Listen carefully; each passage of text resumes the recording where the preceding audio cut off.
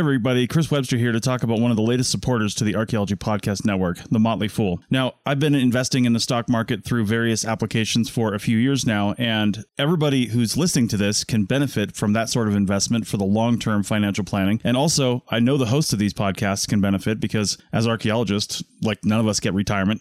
We all have to kind of fend for ourselves. So investing in the stock market is a good idea, but not everybody can do it. And look, we get it. The market is complicated and confusing, and to many of us, it simply doesn't make sense. In fact, where do you even start? Take all of the guesswork out of it with the Motley Fool Stock Advisor. The Motley Fool has been around for over 25 years and has been spot on in recommending some of the world's most important companies before they hit the big time. I'm talking about Amazon, Tesla, Netflix, Starbucks, all before they exploded in value. With their easy to use and super informative service, Stock Advisor, you could join the ranks before they potentially find the next big thing. After all, their average stock recommendation is up over 400% as of April 10th, 2023. And no need to be intimidated by financial jargon or market complexities. As the name suggests, these guys don't take themselves too seriously. Now, finances, that's a different story. Their friendly and relaxed approach has helped over 700,000 people move closer to financial independence, all while beating the market and having fun. New members can access Stock Advisor for only $89 for their first year, a full $110 off the full list price. Don't sit on the sidelines and think about what could have happened. Visit fool.com/APN to start your investing journey today. That's $110 discount off of $199 per year list price. Membership will renew annually at the then current list price. So again, check the link in the show notes of this episode. You're listening to the Archaeology Podcast Network. Hello and welcome to the ArchaeoTech Podcast, episode 196. I'm your host, Chris Webster, with my co-host, Paul Zimmerman. Today, we talk about adding a little, or maybe a lot, of technology to conferences to make them better. In Paul's words, thoughtful tech. Let's get to it. Welcome to the show, everyone. Paul, how's it going? It's going pretty good. I may be slowing down off that creativity kick that I was telling you about the last few episodes, but not for any bad reason. I've been busy this last week and a half or so digging STPs on a hill overlooking the Hudson River around a historic mansion. It's part of the same project I worked on a little over a year ago, where they're looking at putting in a trail system down by the river. And this historic mansion is going to be the headquarters for the interpretive center and everything with this trail system. So they're planning on doing some work there, and they needed STPs to know if there's any archaeology in the area. So, it's fun. The weather's been, despite being the middle of winter in New York, the weather hasn't been too bad. The ground hasn't been frozen. So I've been doing that. And then for a little value add, we've been flying the drone and making maps. And so I was out there this morning for a little bit to finish up an orthomosaic. And as I was doing it and I'm watching my drone overhead, a bald eagle came and circled around a bunch of times, real low, very close to me. I don't think I got it in any of the drone imagery, which is a bit of a shame. And I couldn't stop my flight plan in order to try to take pictures of it from overhead, which would have been super cool. But still, they are amazing animals. Yeah, for sure. Yeah, it's always cool to see one of those. Well, there's no bald eagles down where I'm at right now. Not that I've seen. Where are you now?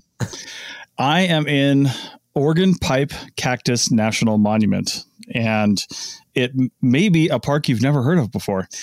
And that's because it's far south of Phoenix and far west of Tucson. And in fact, if I look out my front window of my RV, I can see Mexico because we're only a couple of miles from the Mexican border. So we are staging here this week. We got here yesterday. Today's Thursday. We got here Wednesday. There's a whole bunch of other people filtering into the park, and we're going down with a bunch of RVers to Rocky Point. The Mexican name is Puerto Penasco for the month of February. So, starting Saturday. So just kind of end of January there. So yeah, we're going to be out on a beach in, Mexico for 4 weeks. And this is the jumping off point for it. So it's pretty cool. Yeah, that sounds really nice. Is your Starlink going to work down there? It will, because you can use Starlink. It's a little confusing on the website and in the forums because they're not very clear about what you need to do. But Starlink says that you can use your dish in another country on the same continent for up to 2 months. Now, it doesn't say whether or not that's 2 months in a calendar year, 2 consecutive months, or 2 months since you got there. Like, Does your 2 months start? Like we were in Canada over the summer for a month. So if we decided to stay in Mexico for longer than a month, would Starlink stop working, right?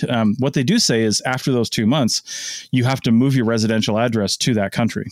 It'll force you to do that, but you can't actually change your address before then. Like, I mean, sure, you could call Starlink and say, or get online and say, hey, I want to do this, but there's no easy way to do it in your account. Like we change our address, our residential address, because we don't have the RV version. We actually still have the residential version. So we change the address and get into the cell that we're going to be in everywhere we go, if we possibly can, because you just get better service that's not deprioritized. But they basically convert you to a deprioritized service when you leave the country and you go somewhere else. So if there's too many dishes there, you'll have degraded service. But yeah, otherwise it should work. And people are saying like, well, if you just stay a little longer, doesn't seem like anybody really cares about it unless it really becomes a problem. So it's just kind of like literature they put on their website for probably legal reasons, but it doesn't seem like they're really enforcing it too much. So, but yeah, the short story is it will work just fine down there. Let's hope it enables you to continue with the podcasting while you're doing that, because that could be a challenge. Well, podcasting, work, like literally everything I do is based around having good video calls and yeah, like totally everything. So I'll be spending some time in a Mexican coffee shop or at a Mexican McDonald's if, Starlink doesn't work. So we'll figure that out. But yeah, the other cool thing is that's the farthest south we'll have ever been in the RV. Right now is probably the farthest south, except for like the Everglades, but that was our old RV, not this one. So we've got just under 1,200 watts of solar on the roof of this new rig. And we were getting peak today. We crested over 800 and we're between like 850 and 900 watts total coming in, which is just like super good efficiency. And we're going to be an hour and a half further south. So I'm really looking forward to seeing how close we can get to that maximum efficiency. Now, of course, that's during peak solar of the day and only for like, an hour. It gets worse on either side. But I mean, we gained, and we're still coming up because it's still sunny out, but we gained, I think 30%, 30% just with solar power. We didn't turn the generator on at all today. And it's been pretty great. We may not have to turn the generator on at all. We probably will tomorrow because the charge curve is coming down a little bit, but only for a little while, just to give us a little bit of a boost. So, but otherwise, yeah, it's working really great. Awesome. Yeah. So I was wondering, what topic do you have queued up for us today? So we're getting into conference season, right? And yes, for some people, we're already knee deep in conference season, because as we're recording this, the SHA, the Society for Historical Archaeology, took place in Lisbon, Portugal, a couple of weeks ago. And over on the CRM Archaeology podcast, we talked about that with Bill White, who was there. And for the first segment of episode 256, I think it was. And which I kept thinking is some sort of memory binary thing. Anytime I saw 256, I was like, there's got to be a clever name I can come up with here, but there wasn't. But anyway, so yeah, we talked about that for the first part. But over on the CRM Arc podcast, we have talked about doing conferences differently, what conferences themselves can do differently to, really enhance the conference experience and just make it more functional. And I don't think we've ever talked about it over here because, while I've mentioned offhand over there in the CR Mark podcast, the just completely different ways of doing podcasts, I've never really gotten into it. It's always centered around, I'd like to have more of these types of events at the conference, right? So not necessarily changing how the conference is run fundamentally, but just adding different things and doing stuff like that. But I want to talk about on this show, first, how we can improve physical conferences with technology, and then how we can really go off the rails and do some fun stuff later on in the show. So yeah, that's where I want to go with this one. When I say that, like, what first comes to your mind? Two different things. The first is that we learned a lot about doing things remotely over COVID.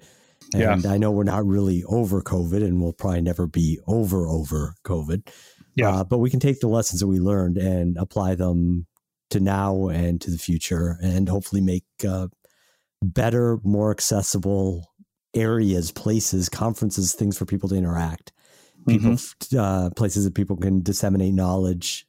So, that's a positive. We also learned to some extent what doesn't work. And then the other thing that strikes me is that I'm going to be talking about conferences, and I haven't been to a conference since 2010.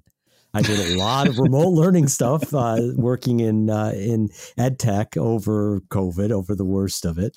And I've been involved in different lectures and running lectures and online conferences and such ever since then. But I haven't been to a conference in so long that I don't know that I've got a whole lot of firsthand experience that I can bring to bear in terms of conferences, not just in terms of, remote learning or something like that that's adjacent. Well, as far as archaeology conferences go, literally nothing has changed.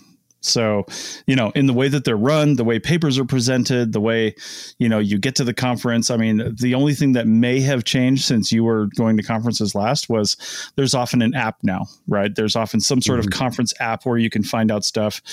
Another thing that has changed is there's often a Twitter or WhatsApp, depending on what you're doing, discussion happening in the background with the conference hashtags, So, you know what? As you said, an app. I'm like, oh yeah, I've used those before. Wow. So disregard what I just said about not being to a conference since 2010, because we used to go every summer to a conference for the company that hosted our learning platform, the thing that handled all the scheduling, all the grading, all that stuff. So big company, and we'd go there, and actually I presented at said conference the last time I went. So it was so memorable. It wasn't an archaeological conference. And so that, I guess, where my mind was stuck when you said conferences. Right. But that's really good. That's really good, actually, though, right? Because until I went to a non-archaeology conference, and probably 95% of the conferences I've ever been to in my life were archaeology conferences, right? Because I didn't really start going to conferences until I got into archaeology. My first one was the Plains Anthropological Conference in Minneapolis, Minnesota, I think. Was it Minneapolis? Somewhere around there. Yeah, good call. So I went to that one when I was in college, and that was probably around 2003 or 4, whenever that one was, somewhere around in that time frame.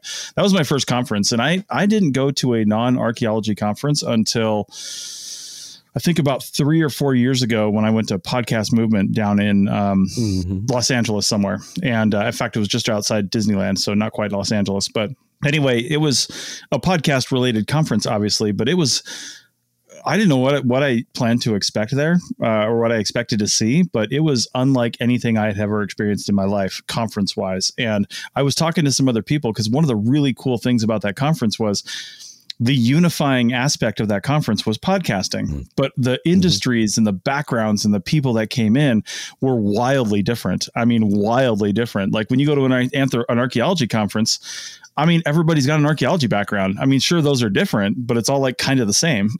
So, right. You have different similar interests, all that stuff. But, I remember sitting at a bar or something, having a drink, and I was talking to a couple of guys who, seemed like they were middle-aged lawyers that just walked off the street, but they do like a biker podcast about like Harleys and stuff like that. And one of the guy does another podcast called Rock and Roll Archaeology. And that's why he was interested in talking to me.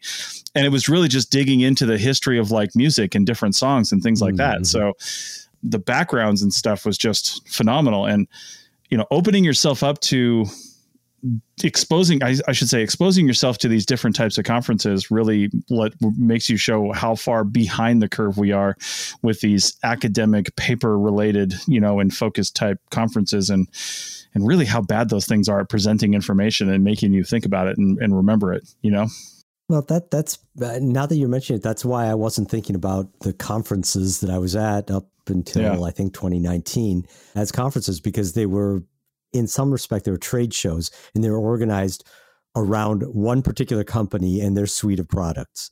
And so it was a little bit of advertisement. It was a lot of very specific how you get, one part of their product to work in the way that you need to for your school, which is something that's very unlike, almost anything that you see at an archaeological conference. The how-to stuff tends to be relegated to poster sessions, right? And I don't know that I've ever been to a talk that was at an archaeological conference that was a how-to. Yeah. It was how we did and what we did, and here, look at our stuff and what I'm working on and blah, blah, blah. But very rarely is it how-to. So that was our big takeaway. We would go to this conference because we could book time with some of their techies and explain our very specific problems. And we could talk to other people from other schools that occupied the same space and had the same problems. And were also very like-minded in a lot of ways, including their approach to programming solutions. And then we would just, sit down with a bunch of beers in some common space and code and upload and do a lot of data processing, which is, maybe there are a lot of beers at an archaeological conference, but it tends to be around the social events. This was specifically for us to sit down and brainstorm and do a lot of tedious work. So it was the reason why I was thinking about it as a conference per se is because it's so radically different. So that's interesting that you have a similar, maybe if it's a continuum between a typical archaeological conference on one end and this industry conference that I'm talking about at the other end, what you're talking about with the podcast conference sits somewhere in the middle, with the added bonus that neither of the extremes I'm talking about, which have very like-minded people, archaeologists or computer techies at schools, you had this wide range of people that were all bound together and coming to the same place for this shared interest in podcasting. So that's curious to me. Yeah. And, a couple of things that stand out too, like, well, first off, you mentioned how, none of the presentations you've been to were more how to, it's more results oriented, which is fine. It's like, here's what we did and here's what we got. But again, the problem is you've got 15, maybe 20 minutes. The session is already probably running late. So, people are tapping their watches going, you don't have any time left. And people spend way too long doing the setup. And then they're like, oh, if you want to see the results, email me and I'll send you the paper or the presentation. And they never actually get to the reason why they came to the conference. And I don't know how many times I've been frustrated by that because of poor time management and then not having enough time to begin with to actually do what you want to do. So one of the things that really sticks out with me with these podcast conferences is the couple that I've been to, the sessions were like 45 minutes long. And that included the extra 15 minutes to just clear out the room and get other people in there. Right. And people are just hanging out and talking and asking questions, but somebody was always doing some kind of a presentation, whether it was a panel or it was a single person. So they had slides, they had things, they were teaching you something, but there was a lot more answering capability, a lot more question and answer, a lot more audience interaction. And they had a lot more time to just sit there and, get out what they wanted to say without rushing through it and then being rushed off the stage so somebody else could come in.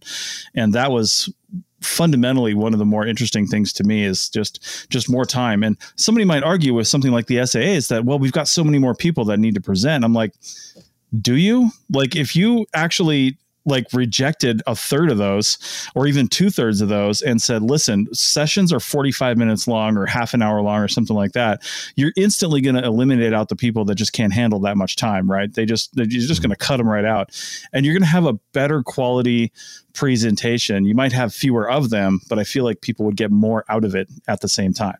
You know what I mean? So anyway, all right, well, let's take a break real quick and let's come out on the other side and talk about how physical conferences can maybe be made better or enhanced by some tech or some virtual components. Back in a minute. Join us today during the Jeep Celebration event. Right now, get 20% below MSRP for an average of $15,178 under MSRP on the purchase of a 2023 Jeep Grand Cherokee Overland 4xe or Summit 4xe. Not compatible with lease offers or with any other consumer incentive offers. $15,178 average based on 20% below average MSRP from all 2023 Grand Cherokee Overland 4xe and Summit 4xe models in dealer stock. Residency restrictions apply. Take retail delivery from dealer stock by 4/1. Jeep is a registered trademark. Welcome back to the ArchaeoTech podcast, episode 196. And we're talking about conferences and how we can, maybe use a little bit of technology to make these things better. And the first thing that comes to my mind, aside from, I already mentioned people are using apps, which I think is a great advancement forward. I'll never forget some of my first SAAs where, there was the bank of computers where you could go look at abstracts. And I'm like, wow, I'm glad we're beyond those days. But, having the app is really handy. You've got the map and stuff in there. But again, it doesn't really do much for the people that either can't attend the conference or for accessibility or for just the fact that you've got overlapping presentations all the time, stuff that you want to see that's happening at literally the same time. Or maybe you just don't have enough time to see everything you want to go to. You want to spend time networking and doing things and maybe seeing fewer papers. So all the podcasting conferences I've gone to included a virtual ticket.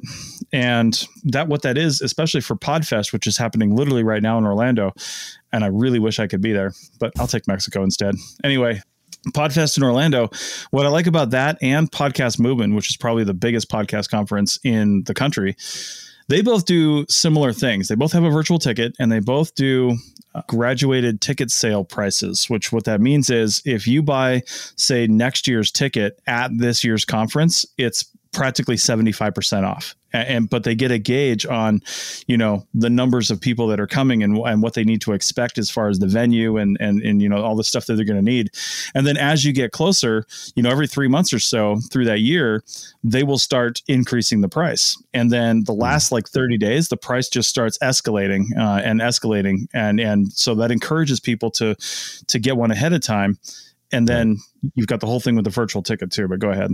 Yeah, well, you've used the term virtual ticket, and I have no idea what that is. Yes, well, that's what I'm getting to now. So virtual ticket, is basically they film everything. High quality production, right? They've got real cameras in the back of the room, real microphones, a person in every room. And you can do this when your presentations are 45 minutes and you've only got 10 rooms. The SAAs has said they can't do it because they've got 40 rooms, and it would be, $4 million to get all this stuff, produced and edited, right? But that's because they have too many presentations. That's the problem there. So if previous point. Right. So if you eliminate that or call out a few styles of presentations to say these are longer, these will be filmed, and these will be available on the SAA website or SHA website or AAA website, whatever the case may be, at a certain date in the future. So I could have bought a PodFest virtual ticket, and I still can actually. I can still buy a virtual ticket, which means in 3 or 4 weeks, when all of this is produced, I will have access to every single presentation that was done at PodFest. And that is fantastic without me having to go to Orlando. So I've got 2 questions about this. It makes sense to me, but the filming, this is for viewing afterwards, right? This isn't necessarily to be streamed live. Okay. Because it's not streaming. Yeah. Okay. That brings up another point that we'll get to later. Conference attendance. Yeah. Well, yeah, conference attendance, but also streaming and hybrid, and it becomes complicated. But if something like the SAA that has that huge number of different sessions and papers that are being presented, I wonder if they could do something like just poll the attendees beforehand. Yeah. And, try to identify where the conflicts are going to be. People want to go to this session or, session A or session B, but they can't because they're at the same time. And find those ones that have the highest number of conflicts or the highest level of interest, if you fortunately don't have a lot of conflicts, and focus then on recording those ones and not the others. Yeah. Or maybe the other way around. I don't know what the right answer would be, but it seems to me like you don't have to do it for everything. You could be smart about it and choose which ones you're going to record, because if you poll people beforehand, you might get a pretty good explanation from them about what they wanted to see. Well, and they could do that. You're right. And surveys are always tough because they don't know who's going to respond and how many people, but they already have that data, right? They already have the data because they have somebody that is monitoring every single room, whether somebody's in charge of 10 rooms or 1 room, doesn't matter, but they're going back and forth between the rooms as the sessions are happening, making sure the AV equipment is okay and everybody has what they need.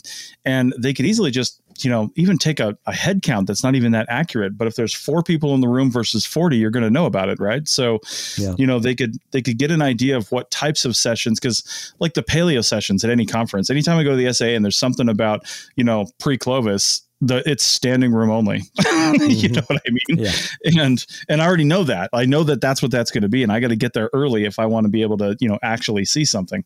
And there's definitely other types of presentations that are like that. And then there's some that are just, the only people in the room are the grad student's professor and his friends, right? That could happen to make it. So you're right. They don't need to film everything in that case. But again, I think just reducing the number of those types of presentations, and it's sure that it removes some opportunity, but they don't care about it when it comes to journal articles. They still have limited space and limited number of issues. They haven't increased the number of American antiquity issues to weekly to allow more people in, have they? It's still pretty exclusive. You still have to get into it. Why not make the conference a similar thing, but provide more value, So And you've heard the complaints before, too, of if you provide a virtual ticket or you provide videos of everything, then nobody will go to the conference, and then they can't afford the venue and they can't hold the conference. But and they can't afford the video. Right. And then they can't afford the video. But that's why places like PodFest and Podcast Movement and other conferences start selling tickets the day that the conference starts. They start selling tickets for next year, and people want that lower price. So they make sure that lower price, is to the point where, like, if half the people bought their tickets that day, they can still afford to do the conference, right? Because these conferences are expensive. Podcast Movement was like $1,200 for 3 days. So, and I think PodFest on the average, depending on when you bought your ticket, was anywhere from $800 to $1,500. And there was like a network. The one I wanted to really go to at PodFest was there was a whole network track for people who run podcast networks to network with other people. It was $3,000. It included catered meals and private rooms to talk in and things like that. And they really did it up for those people.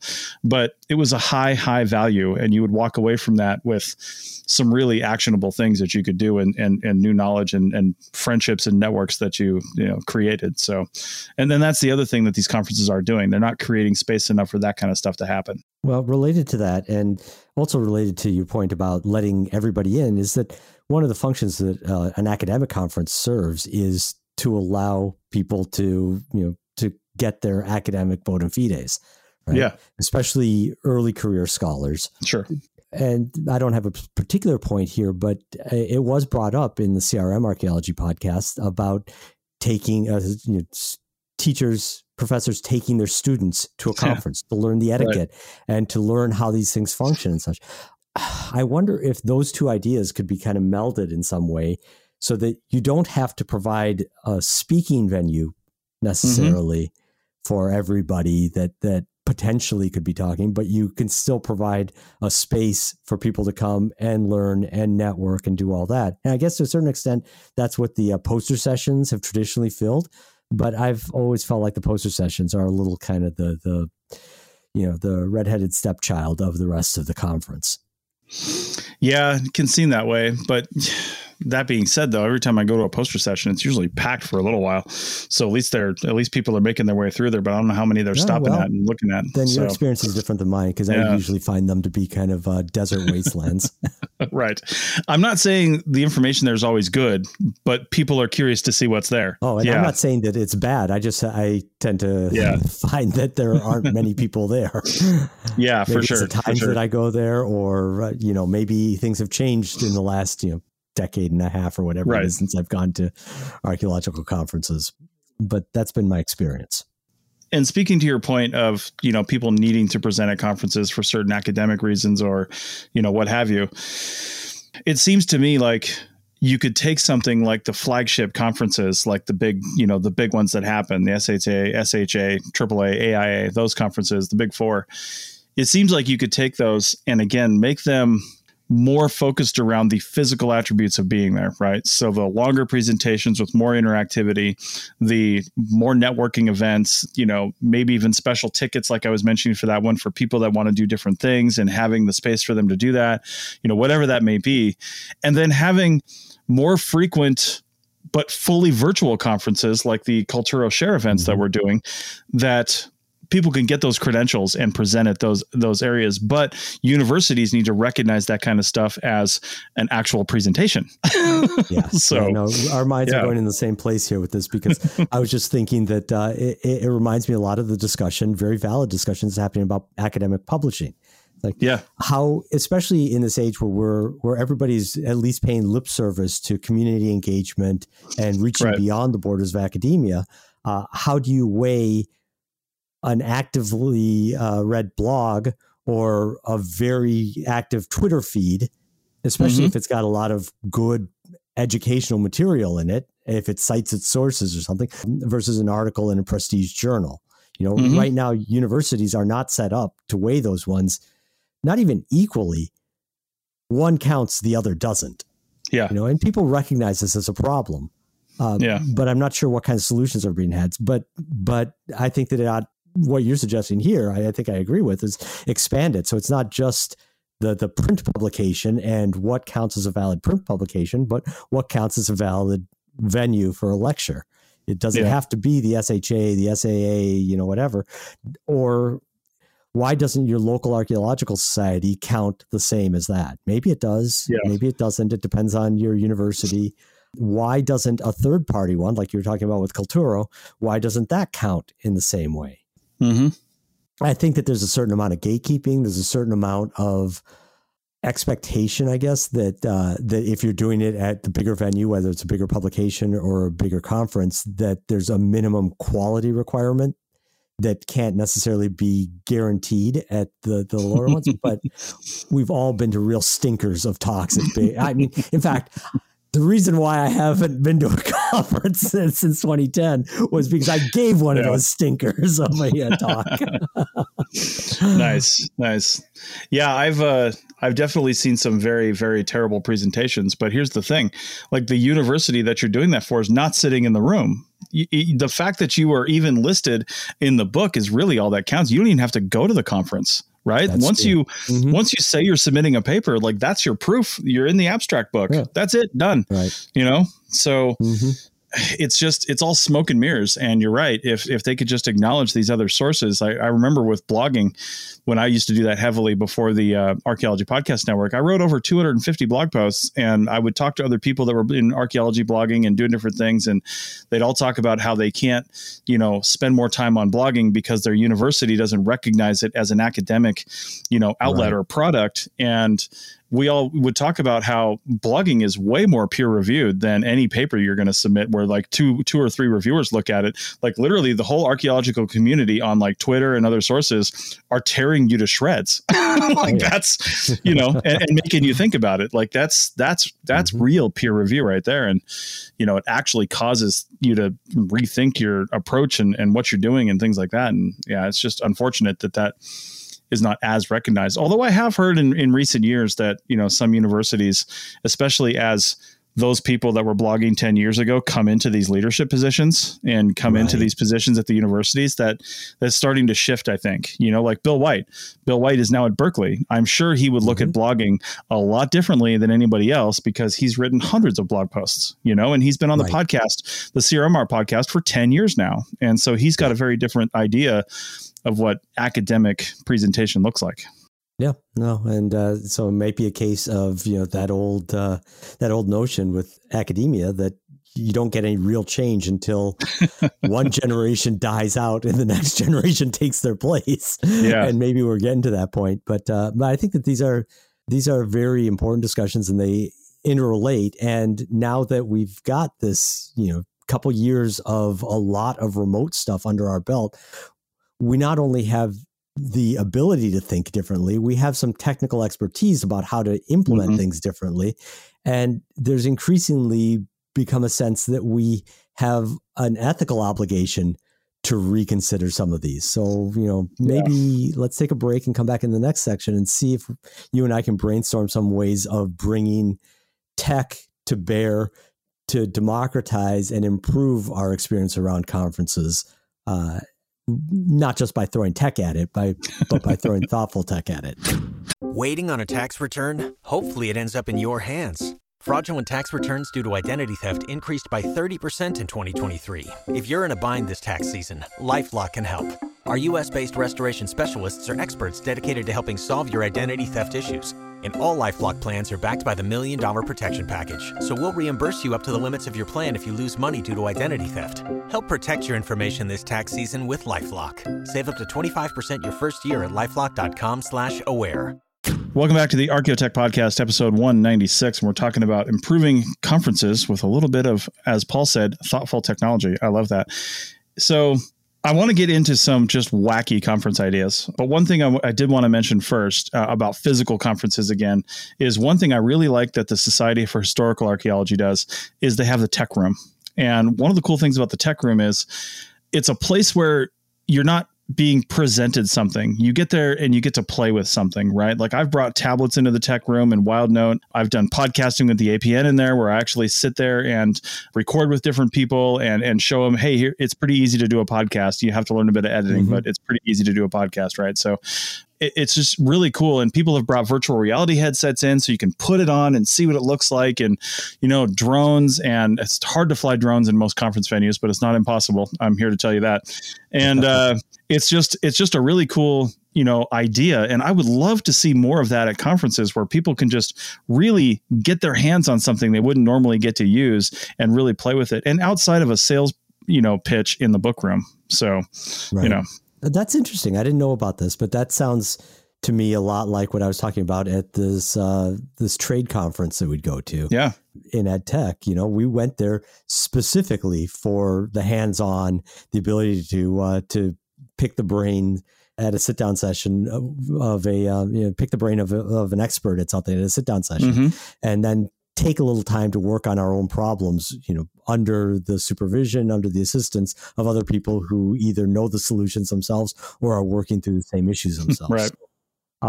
That's a good idea, I think, just as a general purpose for any general archaeological conference, right? So, it might not necessarily work at your state archaeological conference. Maybe it would, I don't know. But for something big like the SHA, SAA, whatever, that might be a good way of breaking out some of that and introducing some of that how-to that I was lamenting earlier in the first segment. I think that doesn't really exist, at least in my experience, at these big conferences.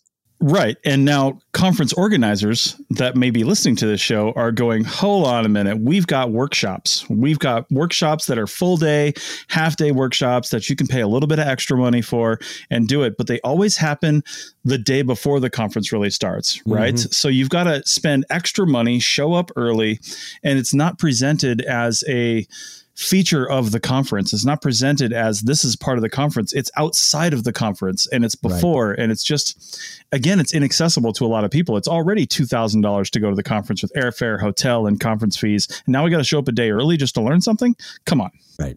Yeah, no. And, the book room, I think, is actually a great model for that, because the book room is something that exists, through most of the time of the lectures of the conference, and people that are passing between one lecture or another, or there just doesn't happen to be a session that interests them for the next half hour, will go to the book room. So, if you open up a tech venue like that, that might work. The downside that I see immediately about this is that one of the big advantages of tech, especially like I keep on saying post COVID, is the ability to displace the conference spatially, right? So I wonder if there's a good way of doing that kind of tech learning room, so that somebody that's not physically at the conference but is still participating, maybe with their virtual ticket or whatever, can be involved in that, can grab somebody's attention and assistance for a little bit. Yeah. And that is obviously the challenge, right? That is a bigger challenge. But I do think that there are ways to do that. It would take a little bit more development knowledge on certain people's, skill sets to be able to do so. But that's what I wanted to talk about really at the end of this, was how can we just really blow up the whole idea of the conference and become the anthropologists that we all say we are, and treat the environment better, be more inclusive, all these things we complain about that conferences do. I mean, there isn't an SAA that goes by that somebody doesn't have some sort of either gender or, Me Too moment or something like that, right? It's just all these things always happen, and people are up in arms about it, but they're not really talking about the fact that there's a massive section of people that couldn't even go to that conference because, maybe they're wheelchair bound, and it's just, while they're accessible, if you can get there, it's hard to get there, right? It's expensive to get there. Maybe they've got other, issues that prevent them from fully immersing themselves in the conference. So I want to talk about, the virtual conference idea, which is, again, I don't think is that wacky, but yeah, go ahead. Yeah, no, I was going to say, you're saying, people who are wheelchair bound, we're trying to find it really extenuating circumstances. Well, one thing that prevents a lot of people from being able to go to conferences is they have families, right? Oh, yeah. If you're an early career professor, you're right in that young child age. You're already tired and stressed out, and chances are your spouse, your partner is also tired and stressed out, and being able to take a few days off over a weekend in order to go across the country to a conference is not feasible. So including those kinds of people, I think, would be a huge boon for everybody too. Yeah. And again, that's not to make the physical handicap seems something weird, but this is something that societally people expect as something you should somehow be doing. And that we as academics don't acknowledge that is problematic. And just to add to the cost too, that I didn't even think about that you brought up is, as archaeologists, most of us are probably living where the work is or where the job is, right? So we're not more than likely living where there's family and people, maybe you have close friends that could do this, but on top of the several $1,000s you're going to have to pay to go to the conference, even if you've got a partner that can maybe take care of the kids, that partner probably also has a job. So during the day now, you've got daycare that you're having to pay for, or maybe you're having to pay for it for the whole time if you're a single parent. And you've got to, I don't know, you can board your dogs. I don't even know what you do with your kids if you got to be gone for like 3 or 4 days, because a lot of these conferences don't have like a great way to take care of children. But it's also, even if they do have childcare on site, that's probably going to cost you money. And even if it's free, it's just something you're just thinking about while you're at the conference and you're not able to focus, So what I hear saying is, we've had a couple ideas about restructuring how conferences are done. Yeah. But we haven't brought a whole lot of tech to it. Right. The one tech that we've kind of been skirting around here is hybrid. And I'm going to have to go based off of what I've heard from a lot of people. Hybrid is a nay. It's not, yay or nay, it's a nay. A lot of schools, for example, have dropped the hybrid component of classes, that it became too hard. Now, part of the reason why it became too hard is because students, your typical 19-year-old, given the option of staying in bed and going to class, or going to class and going to class, chooses to stay in bed. That's unfair to 19-year-olds, I know, but the reality is that it's become a burden on a lot of teachers that they haven't figured out how to overcome, and maybe can't be overcome with the current set of tools. But a lot of what you and I have been talking about here would probably be facilitated by having a hybrid component, if not to the entire conference, at least to certain sessions of it. And, I'm torn because it appeals to me intuitively. Yeah. But I've heard horror stories. I've heard horror stories from real conferences where they try to do this and they tear down the entire network at the conference venue because it can't handle all those lectures happening at once, all streaming out all at the same time. It just isn't there. Or they can do it and it jacks up the price of the entire rental of the venue space to such a high amount that they can't do it functionally. Yeah. It becomes a thing that they only, businesses and trade show kind of conferences can do, but not your average academic conference.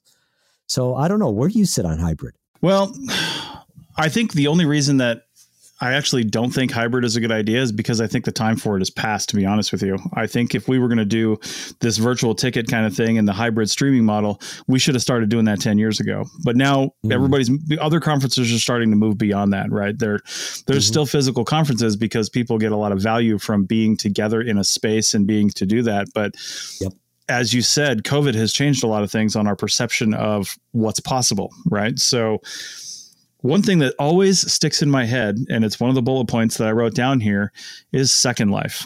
And if you've never heard of Second Life, I don't know how they stay in business. They've got like 5 people that are still paying them, to be on the platform. And in fact, I can't remember what it's called, but if you search like the Second Life documentary or something, there's something on Netflix or Hulu. Oh, right. Yeah, where people met in Second Life and then got married in Second Life, and then they stay in Second Life. They still don't even live together. Some of them do live together, and those relationships in some cases fell apart because they really could only exist virtually together. But the whole thing about it is not Second Life or the platform or whatever you might think about that, but the thing about Second Life is it's 100% inclusive, for people that can manipulate a computer and see the screen, right? There's obviously people that would have a challenge with that. But what's cool about it, and what's cool about that leading into other virtual reality stuff, like I have an Oculus Quest 2, and there's a lot of venues inside of the Oculus Quest 2 where you can meet up with other people. And what's cool about both of these systems is the proximity algorithms that they have in there. So when you're in, say, Second Life,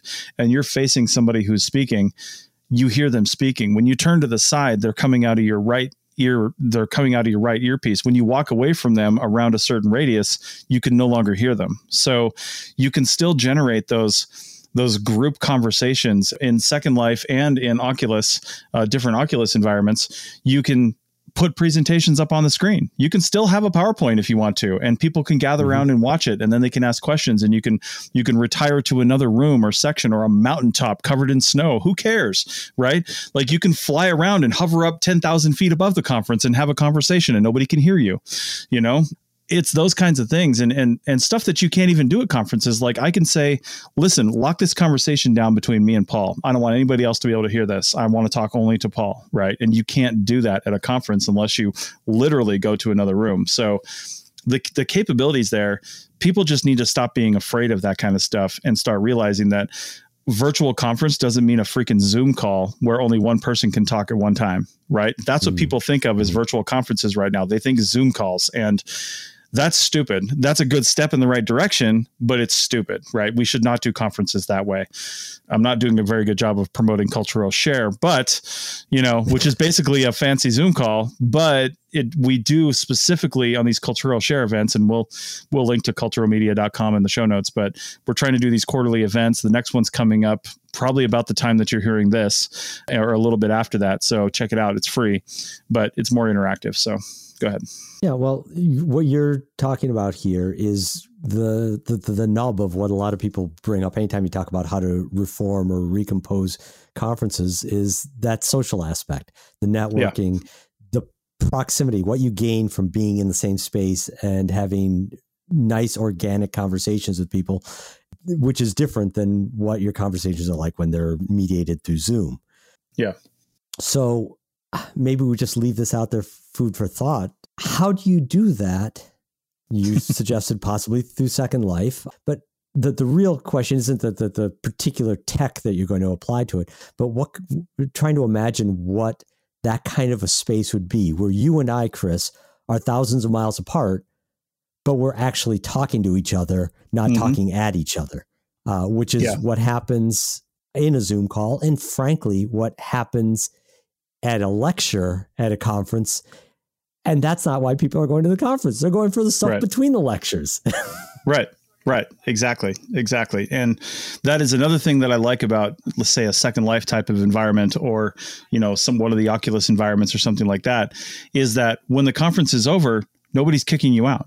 Right. You know, the hotel's not saying you have to leave. You can continue to meet in the same space for as long as you want. You can show up next week. You can show up tomorrow morning when everybody would normally be on an airplane and ready to go. You can literally do whatever you want. You can keep that conversation going. You can have that venue to do that in the same exact way. And it doesn't have to end that way. You know, it doesn't have to end there. Whereas conferences always end. And you're always energized after a conference if you did it right. And you've got all these ideas, you got people that you met, you've got things that are maybe in motion, but then like 90% of them die unless one person keeps it going. Right. So if you had this constant space that didn't feel like I'm out of the conference now, and therefore I'm out of this headspace, if you were just lived in that space, I feel like you'd get a lot more done and you'd have a lot more productivity. So, yeah, I work in my Oculus all the time in just a virtual desktop environment. And there's other people. I do like the solitary environments they have, but sometimes I just go to like the coffee shop, they call it the immersed cafe. It's immersed VR is what I use. And they go to the immersed cafe and there's other people just working. And if you're unmuted, you can see they're unmuted and you can be like, you know, hey, how you doing? What's going on? You know, just like you would at maybe a normal coffee shop, you know, you can introduce yourself. Or also like a normal coffee shop, you can put in your headphones and not talk to anyone. So, you know, it's your choice, but it's so socially interactive. And the only reason I'm not promoting the Oculus more is because of the barrier to entry, right? It's way less than a conference, but it's still $300, you know, or more, depending on what you're getting. So there's definitely a barrier to entry there of the equipment. Whereas most people have access to a rudimentary computer, which will definitely run Second Life for free. You know, you don't have to pay for Second Life. You just download it and run it. It's resource intensive if you got everything turned up, but you can turn everything down graphics wise and still have the same experience as everybody else. You just may see more, you know, 8-bit graphics than, you know, higher. So, yeah. But I think that's where we want to go. And I'm going to make a pledge right now that by the end of 2024, I want to say by the end of 2023, but I'll shoot myself in the foot. By the end of 2024, we will have held a conference in virtual reality through Cultural Media. And I want to do it by the end of this year, but 100% by the end of 2024, we'll have held a conference in virtual reality. I don't know what that's going to look like or what that means. It might just be Second Life for the inclusivity aspect of it and the low barrier to entry, but it's going to be something, and we'll do it. So cool. Sounds like fun. Indeed. All right. Any final thoughts on crazy conferences? No, I think I'm just getting ramped up now. So I've got initial thoughts. So where should we start? No, I know you've got a meeting to go to, another virtual meeting. Yeah. And indeed. I have a whiny dog that needs to be fed. So we should probably wrap this up.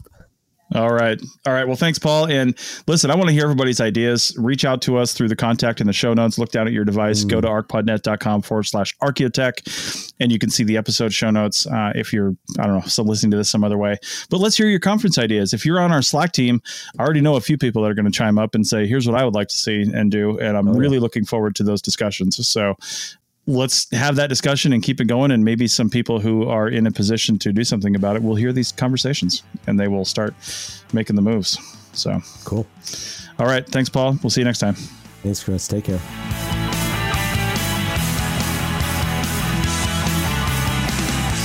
Thanks for listening to the ArchaeoTech podcast. Links to items mentioned on the show are in the show notes at www.arcpodnet.com/archaeotech. Contact us at chris@archaeologypodcastnetwork.com and paul@lugal.com. Support the show by becoming a member at arcpodnet.com/members. The music is a song called Off Road and is license free from Apple. Thanks for listening.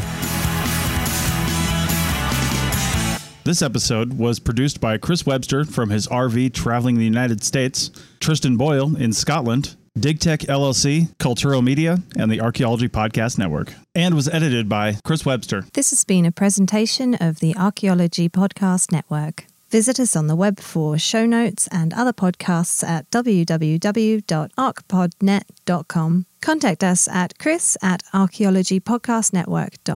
Pulling up to Mickey D's just for drinks? Oh yeah, that's me. Nothing extra, just perfection and a straw. Coming in hot for the coldest cups on the block. Because there are drinks. Then there are drinks from McDonald's. Mix things up with any size lemonade or sweet tea for $1.49. Perfect with our classic fries. Price and participation may vary. Cannot be combined with any other offer. Ba-da-ba-ba-ba. Everybody in your crew identifies as either Big Mac Burger, McNuggets, or McCrispy Sandwich. But you're the Filet-O-Fish Sandwich all day. That crispy fish, that savory tartar sauce, that melty cheese, that pillowy bun. Yeah, you get it. Every time. And if you love the Filet-O-Fish, right now you can catch two of the classics you love for just $6. Limited time only. Price and participation may vary. Cannot be combined with any other offer. Single item at regular price. Ba-da-ba-ba-ba. .com.